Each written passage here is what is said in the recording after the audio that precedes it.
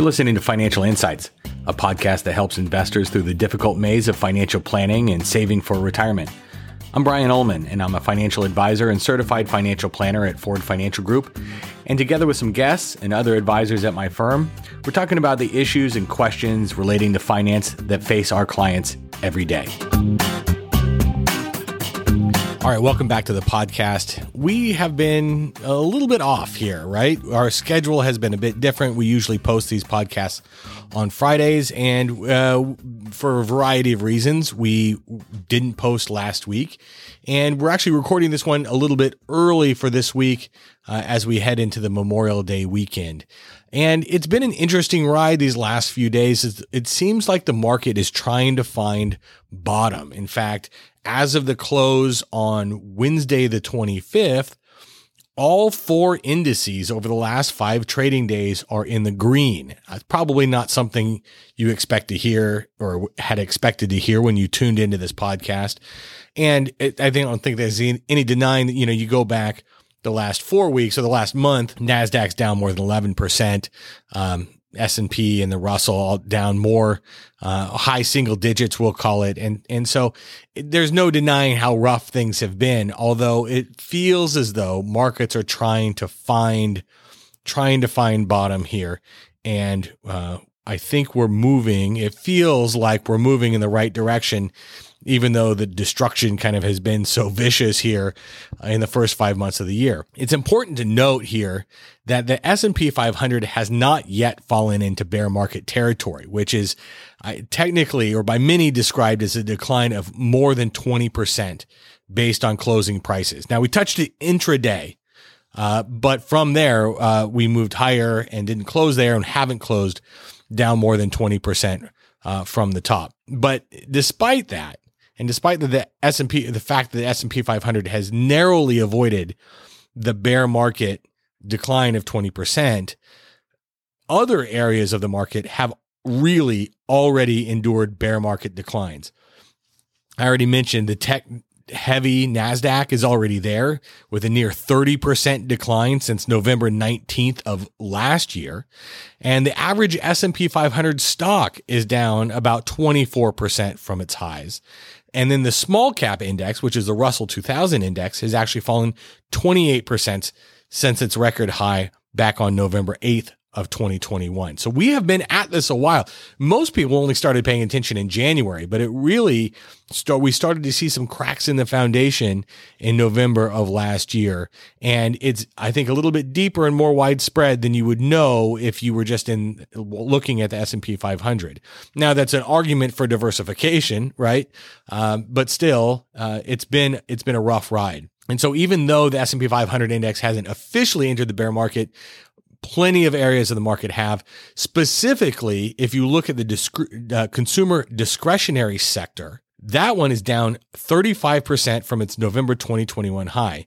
And as we heard recently from some of the biggest retailers during earnings season, that outlook is only getting tougher as energy prices continue to soar and the supply chain problems persist.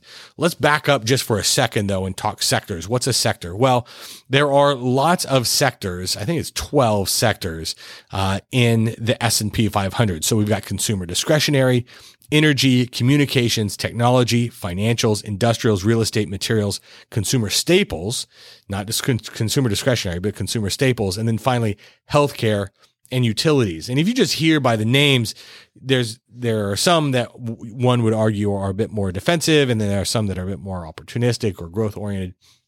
Either way, consumer discretionary is the one that's had the hard time. And I'll post to one of the LPL charts of the day, but you'll see on the chart that just how difficult earnings season was for the consumer discretionary sector.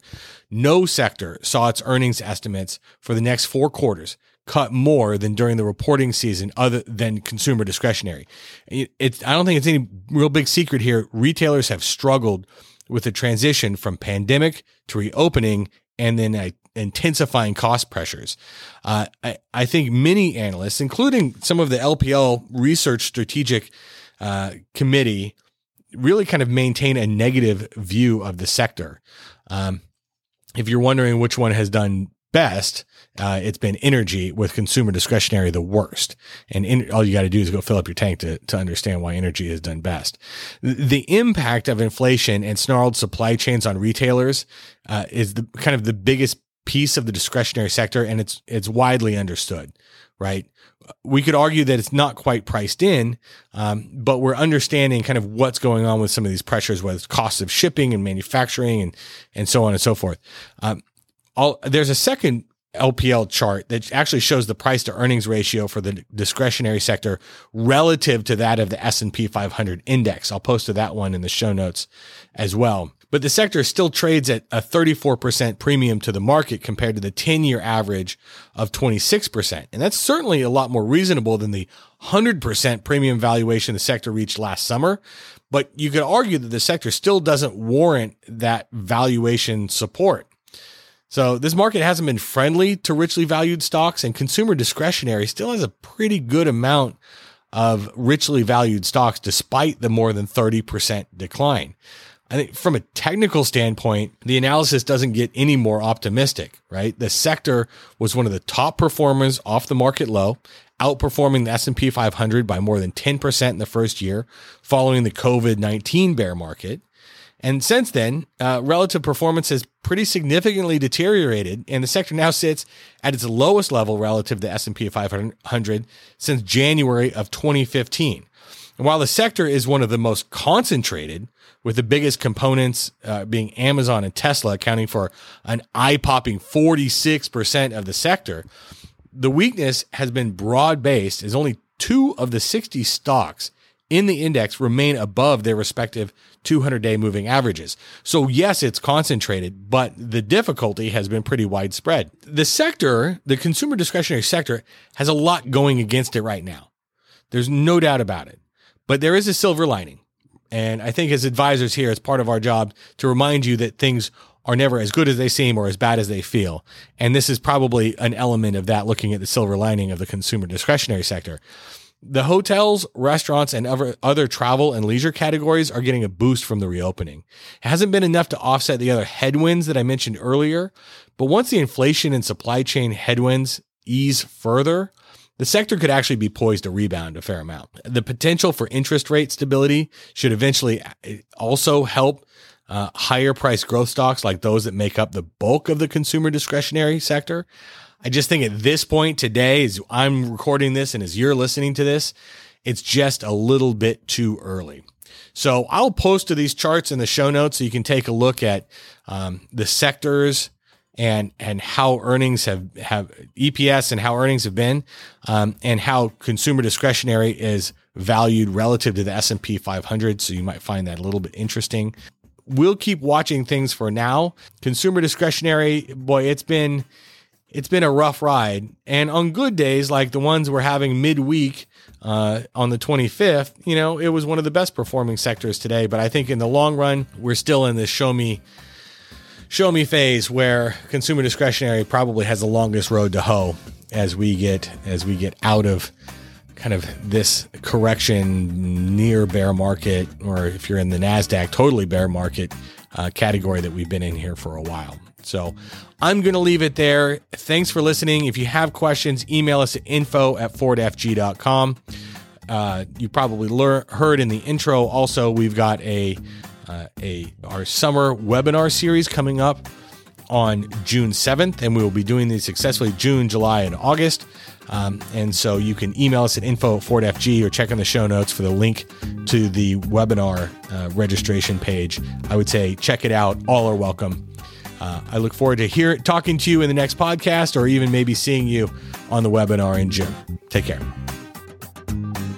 The advisors with Ford Financial Group are registered representatives with, and securities are offered through, LPL Financial, member FINRA, and SIPC.